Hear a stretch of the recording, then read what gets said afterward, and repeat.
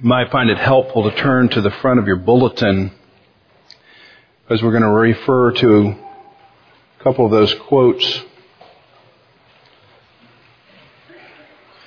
One of which is by Philip Ryken, who is a fairly well-known pastor of a church in Philadelphia, and he is also the author of a commentary on Jeremiah. He did a series on Jeremiah, and then he just took his sermons and put them in a commentary. And it's been very helpful for me to read through those as we've done our series in Jeremiah.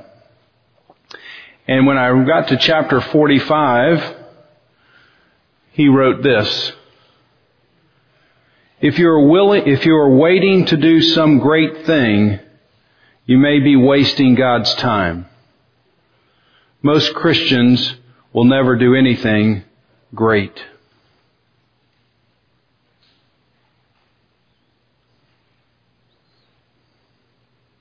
Let me read that and just let it sit with you for a moment.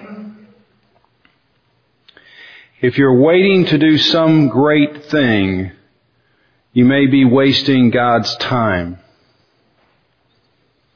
Most Christians will never do anything great.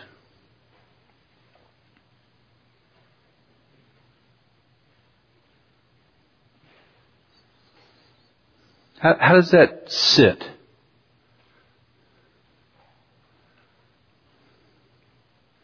My immediate reaction, and perhaps even my ongoing reaction this week, was to say, no way. Ryken, you got it wrong. People are doing great things. I might be one of them. So I was yelling at him as I was reading this book. And then typically, as you do when you think you're right and somebody else is wrong, you just mentally begin to build a case for yourself, don't you? Get in some kind of argument and, well, you got your case down in your head. And so I began building my case against Ryken. Had a lot of backup. And then I started thinking, well, Paul, why are you struggling with the statement? I mean, what is it that's about the statement that's sort of gotten underneath your skin? Why such a strong reaction? Is it possible, Paul, is it possible that your strong reaction actually indicates something else? No, couldn't be that. I didn't really like the line of questioning that I was getting myself into here.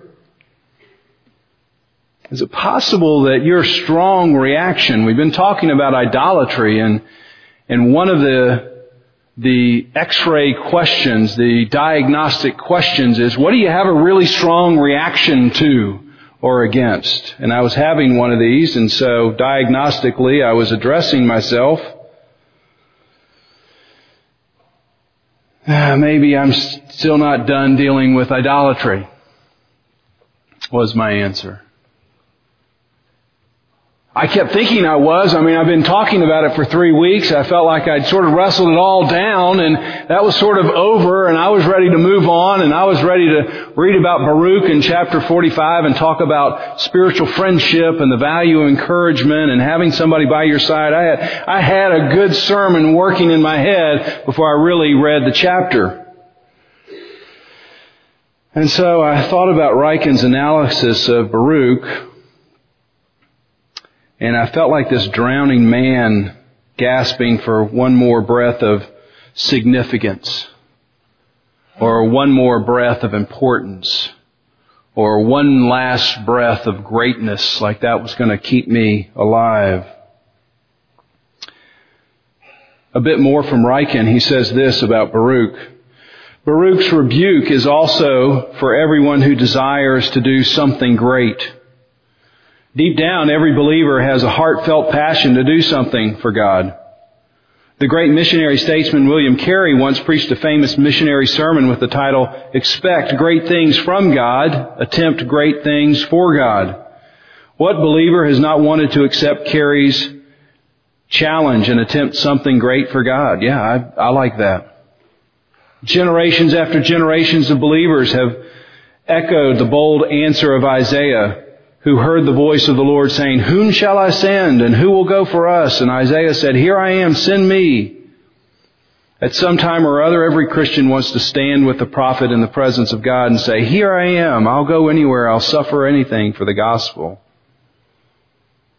Yet there can be something very self-centered about that prayer.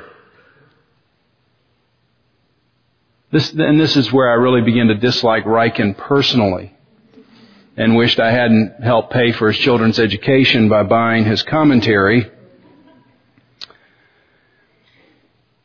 He says this, some Christians, and he could have just inserted my name here, think the important thing is not that God's will gets done, but they get to do it.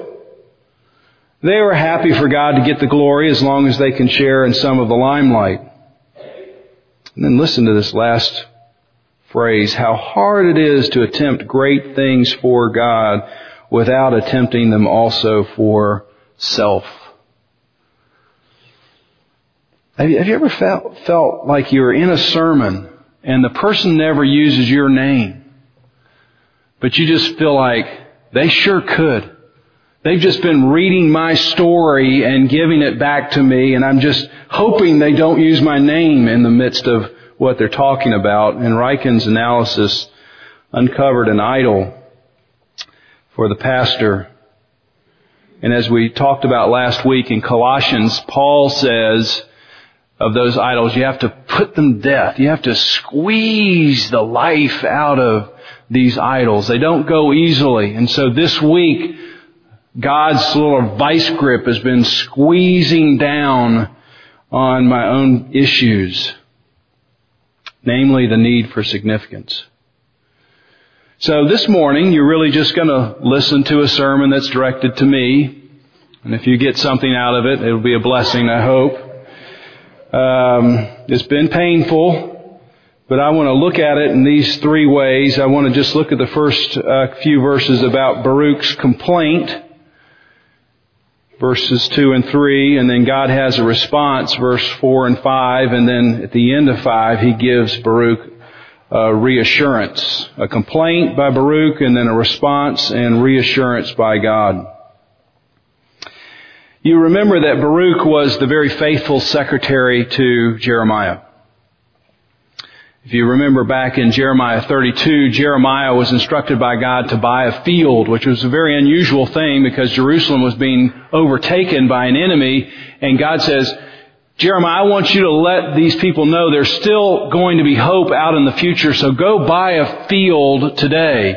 And he signs this purchase deed and he gives it to Baruch, his faithful secretary, who then takes it and hides it for a later time. In chapter 36, Baruch was the one who wrote everything on a scroll. Remember that Jeremiah sat down and he'd said all the things that he had said, and Baruch is faithfully writing it on in these columns on a scroll. And then because Jeremiah was so unpopular as a preacher, he couldn't go to the temple. Who does he send? He sends Baruch. He says, Baruch, I know this isn't going to be super popular, but you go read what I wrote to the people at the temple. And so Baruch, after writing it down, takes it to the temple and reads the information, who then some people take the scroll to the king, and they say at the same time, Baruch, we've got to hide you and Jeremiah, because as soon as we start reading this information to the king, and it's against the king, he's going to find you and Jeremiah, and he's going to lop your heads off. And so in chapter 36, verse 19, we read about Baruch being hidden. And you remember what happened with the scroll? Remember that? The king unrolls the scroll, or the reader unrolls the scroll, and then the king pulls out this real sharp knife and then just takes a strip of it and cuts it off and puts it in this fire pot. And he just burns the whole scroll up.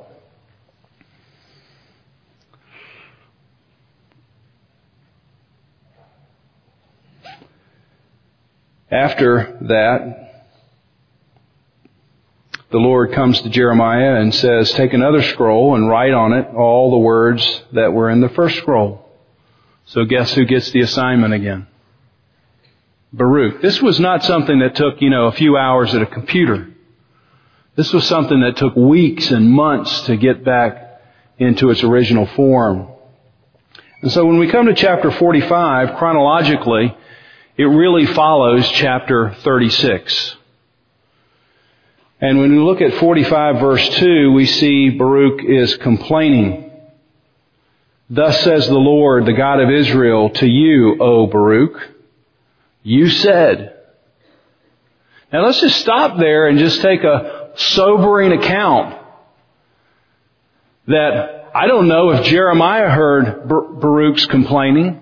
I don't know if anybody else heard Baruch's complaining, but who do we know heard Baruch's complaining? The Lord heard Baruch's complaining, because He's saying, Baruch, I've been paying attention. Even if nobody else has been listening to your whining, I've been paying attention. And like a great listener, God says, now this is what I've heard. Let me make sure this is actually what you've been saying. This is a great listening technique. Somebody says something, and then before you give an answer, you say, let me make sure this is exactly what you've been saying. Woe is me. Now notice the center of gravity right off in the first statement. In Baruch's complaining, the center of gravity is located in himself. Woe is me. And then look at his pattern. The Lord has added. Okay, so who's going to get the blame for the complaining? Who's at the center of gravity for Baruch? Me. And who's causing this problem? The Lord. And what is the problem? My pain. I am weary. My groaning. I find no rest. Now, before we're too hard on Baruch, to be sure, he had a great deal to complain about. The words of the scroll, as I said, have been written on, burned, and now he's been given the exercise to rewrite them. So he's in some kind of mental pain, frustration, that maybe he's just been doing something that's been wasting his time. He understands from reading the scroll itself that disaster is going to fall on Jerusalem. His own people are going to experience all kinds of disaster. And so he's in an emotional pain that his friends, his family are in real danger, and many of them are going to be threatened with their very lives. And finally, he's in some kind of physical pain. His own life is being threatened. And so he has a lot of things to be frustrated and complaining about. And finally, we know from verse 5 that Baruch is also a man with great ambition. He was seeking great things. If you do some background investigation on Baruch, you discover that he came from a very prominent family. He had a grandfather who was a governor or a mayor of some kind, some leading official in Jerusalem. And so he and his brother, at least one brother, grow up with this idea that, this is who we are. This is how we operate. We're one of the leading families in the city. And so his brother grows up and becomes a very high-ranking official in King Zedekiah's court. And so at some point, with Baruch's expectations and ambition, early on he attaches himself to Jeremiah. Do you remember Jeremiah is called as a young man, and probably not too long after that, Baruch comes along beside of him, and Baruch thinks, yes, I'm attaching myself to this guy. This guy seems to be the real deal. He's really speaking the words of the Lord, and I want to be his partner in ministry.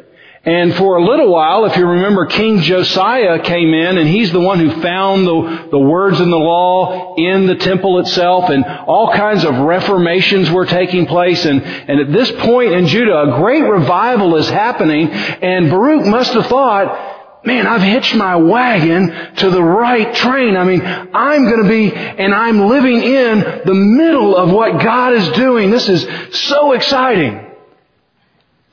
But then Josiah, prematurely, for his age, he dies in a battle. And then his sons take over the kingdom after that. And each one begins to take the people back to this idolatrous state that they'd been living in before Josiah.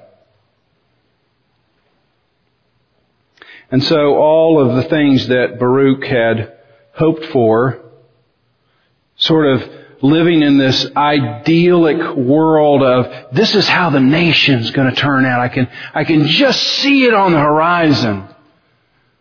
This is how my career is going to go. I'm right in the right path. I can see I'm heading right down the right path. This is how my family is going to work out. I can see it all coming together. He has all these ideals that he thought were going to happen, and then they crumble in a matter of just a few years.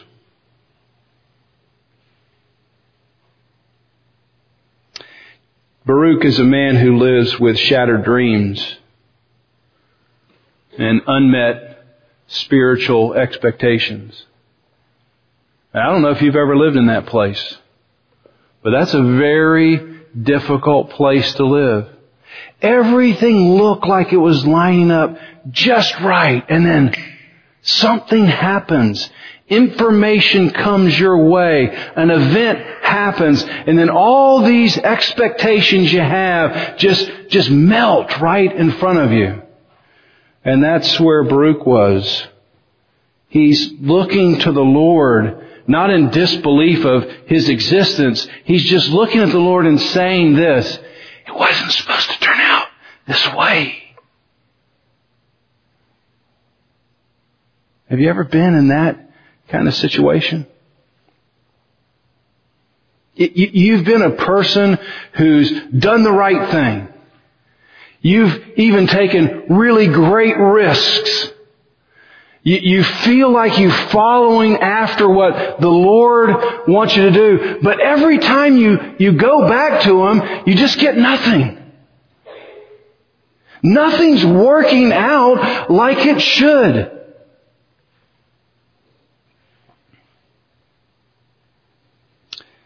Some of you live with shattered dreams of what your nation should be like, or your family, or your career, or your church, or your ministry. You are seeking something and you're just getting something else. And you're at a point in your life that it just doesn't look like it's going to turn around like Baruch was.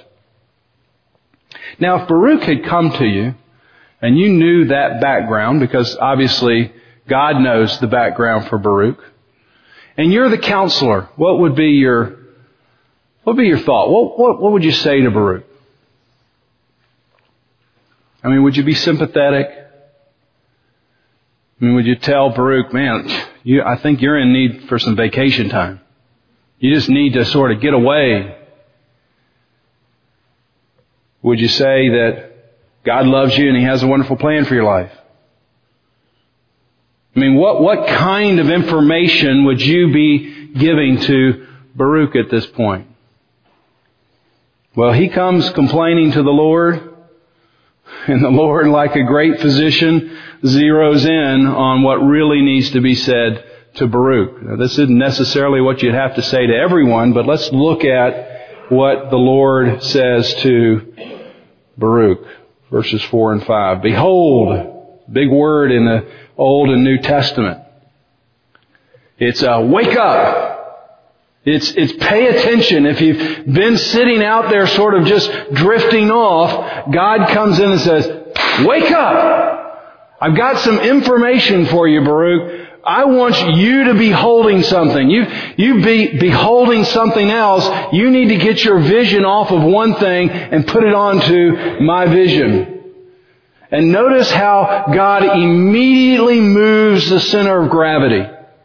When Baruch was complaining, I'm worn out, I'm tired, I'm not getting the things that I want.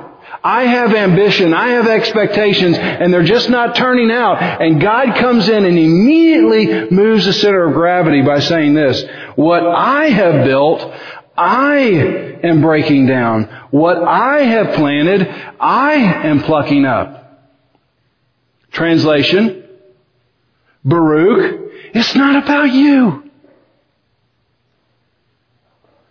The whole world is not revolving around you. You've got the wrong center of gravity. You're not looking at me. You're so focused down on yourself, like everything has to work out your way. I've got this great big plan, Baruch. And it's really about my plan, not your plan. It's really about my ambitions, not your ambitions. It's really about my expectations, not your expectations. So let's make sure we're looking in the right direction. I mean, what if you went and you got this kind of counseling? You'd be reluctant to go back, would you not? I need a little softer hand. The Westminster Confession of Faith says this: what's the chief end of man? What's the answer? To glorify God. You see, He's the center of gravity for everything. And much of our complaining moves that center of gravity away from Him and to ourselves. And the best way to address that is to move your thinking off of yourself onto God. Not necessarily getting all the answers you have inside, but saying, I'm looking at the answer for everything. I'm getting my eyes off this situation and I'm trusting in someone else to really be the answer. And what Baruch discovers is that functionally, at some level, he's really serving God for his own greatness. And you see, he's not getting greatness. See, it's when he didn't get greatness that he found out what he was really serving. I am using God to foster my desire for significance. Boy, that can happen. And the closer you get to Christian leadership, especially behind the pulpit, the more enticing that becomes. And you can quickly discover that you have an idol. Baruch's complaining at some level exposes that he's really serving God for his own end.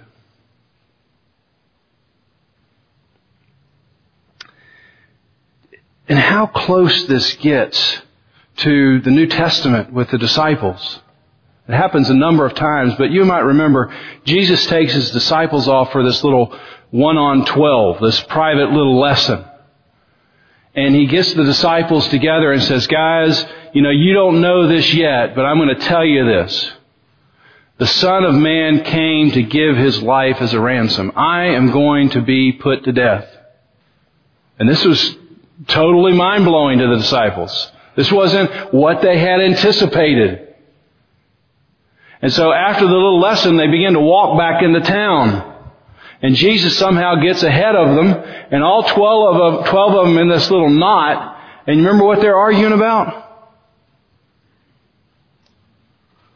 Who's going to be the greatest? Which one of us is going to be the greatest? You see the picture? They're following after Jesus, but are they following for Jesus? No. They're following after Jesus for themselves.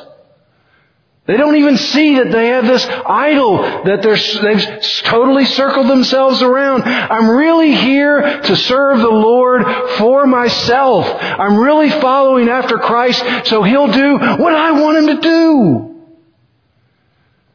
And I wonder how closely that hits to our own heart. I could see this leak out in many different ways. I thought about it in this one way. I get a magazine, I don't remember, it comes every month or maybe it comes every week. It's a Christian college magazine. And since I have 2 teenagers and I'm a pastor, I qualify for getting on their mailing list. And maybe some of you get it if you have a high school student. And basically it's a magazine that's an ad for Christian colleges. And occasionally, every 5 or 6 pages, they insert an article But mostly it's just ads for Christian colleges. And I don't pay much attention to it other than sort of flipping through it. And I just started flipping through and looking at sort of the logo, or maybe I should say the tagline for the Christian colleges. You know, what's the little banner tagline that you go, okay, I want to look down and maybe get a website. Here were a few of them. Educate your ambition. Lives of significance. Let us equip you for a life of impact. Believe in you. Impact the church, the world, and the future. Now, before you write me a nasty email, I understand that these probably are pretty good schools. But I want you to be aware that even flipping through a Christian college magazine and reading as a 18-year-old that if you come to this school, you can impact the whole nation. You can be impacting the whole church. And I don't want to deny what God might possibly do with any one of us here.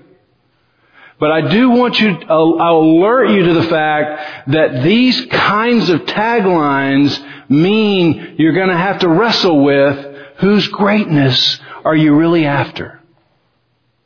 Are you really after God's greatness, or are you really after your own greatness? You see, being after God's greatness doesn't necessarily make really great taglines.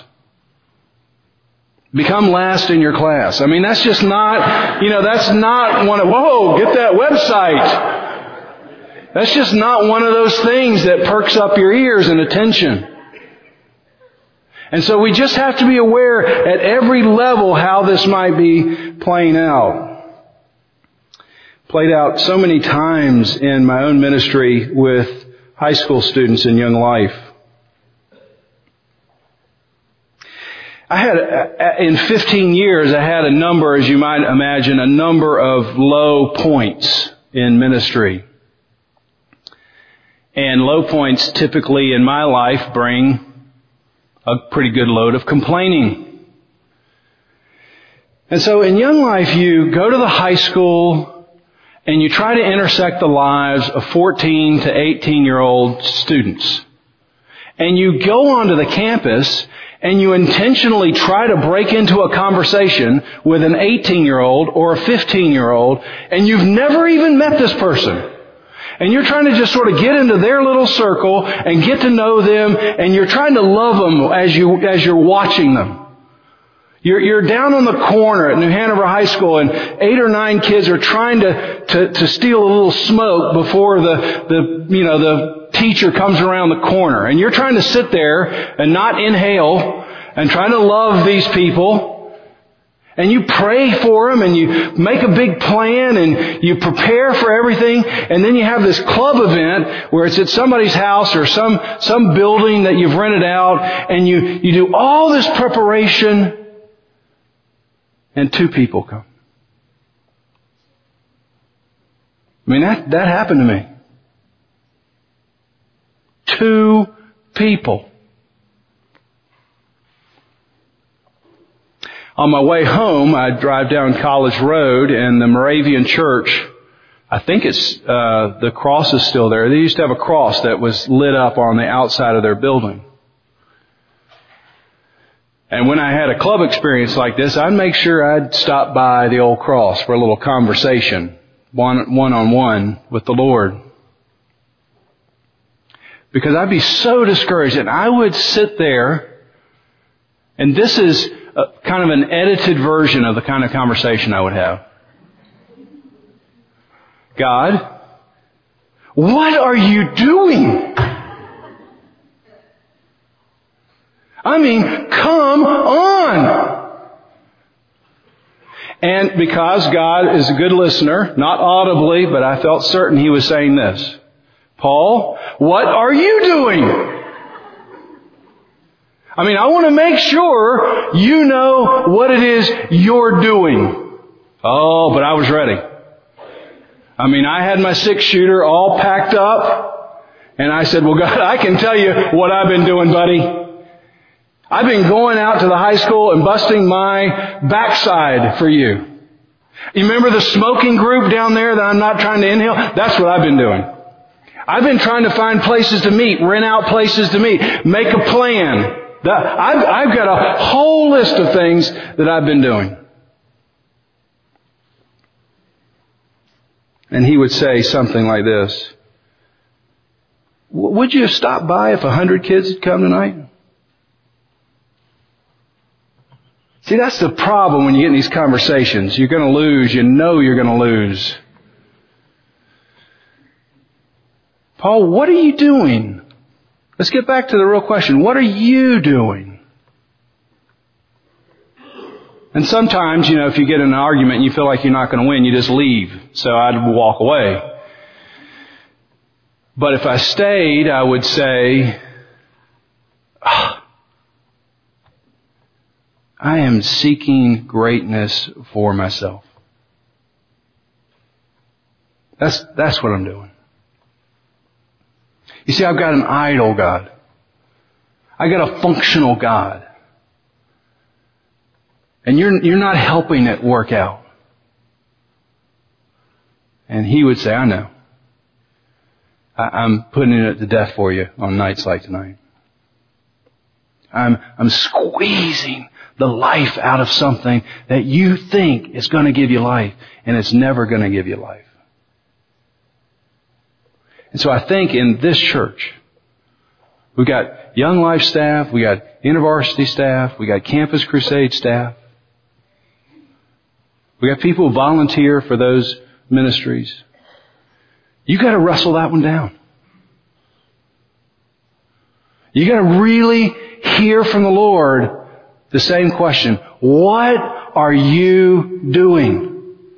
Are you pursuing your own greatness? Is that what it's about? Or is it really about me? And if you're a high school student, or if you're a college student, and you're going off and you're thinking, man, I'm gonna conquer the world. I'm gonna get into a mission in Africa, and I'm gonna make sure that continent's different by the time I leave it. Because that's what you tend to think of when you're 18, 19, 20. It's the same question. What are you doing? Are you really doing something for me? Or are you pursuing your own greatness and you're just using me?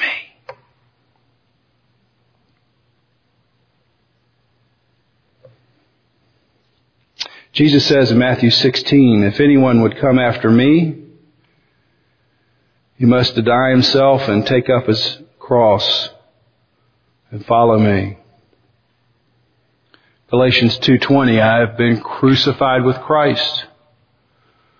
It is no longer I who live, but Christ who lives in me. You see, every Christian wants to live in the shadow of this cross, do we not? I do. I really want the grace and mercy of this cross. I am so happy to live in the shadow of this cross. I am not fooled that I can somehow get there on my own. The question is, are you willing to live in the shadow of your own cross?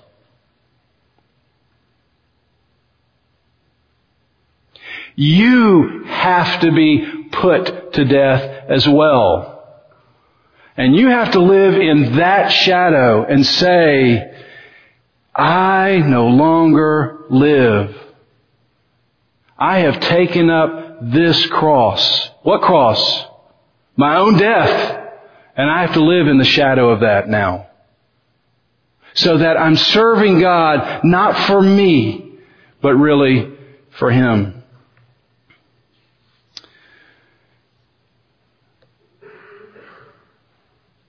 Baruch gets a reorientation. Center of gravity changes. It was very much like Job, if you're familiar with the book. Job has legitimate complaints. I don't think Baruch's were illegitimate. They just ended up being self-focused. And God doesn't give him a lot of answers. He just gives him himself, which is the answer. And so God reminds Baruch in verse 5, judgment is coming on the whole land, but Baruch is going to be spared. Baruch, a judgment's coming. I'm bringing it, but I'm going to save you. You hear the gospel? A real judgment's going to come on this whole land. But because of Christ, I've got you. You don't have to worry about that. And once Baruch really got a picture of God's salvation, then he wasn't as worried about great things for himself. Ryken got back on my good side later in his chapter, and I want to close with what he says. Everyone who believes in Jesus has the same assurance Baruch had. God has promised to do great things for us. He has given us the guarantee of eternal life. 1 John 5, God has given us eternal life, and this life is in His Son. He who has the Son has life. He who does not have the Son of God does not have life. I write these things to you who believe in the name of the Son of God, so that you may know that you have eternal life. This is where we find our true significance. Not in doing something great for ourselves or even something great for God, but it is in what God has done for us. Once we understand we are nothing more than sinners saved by grace, we no longer seek great things for ourselves. We are content to glorify God in the little things of life. Let's pray. Lord, this may have just been a 30-minute exercise to remind me of what you've been working on in my life. And if that's all it was, I want to thank you for these people to pay attention to a sermon delivered to the deliverer. But I suspect at some level we wrestle with this. And wherever anyone may be, I pray that you bring clarity. You bring real conviction. That you would zero in just on the place that needs help, needs assistance, needs perhaps even to be put to death. In Jesus' name, amen.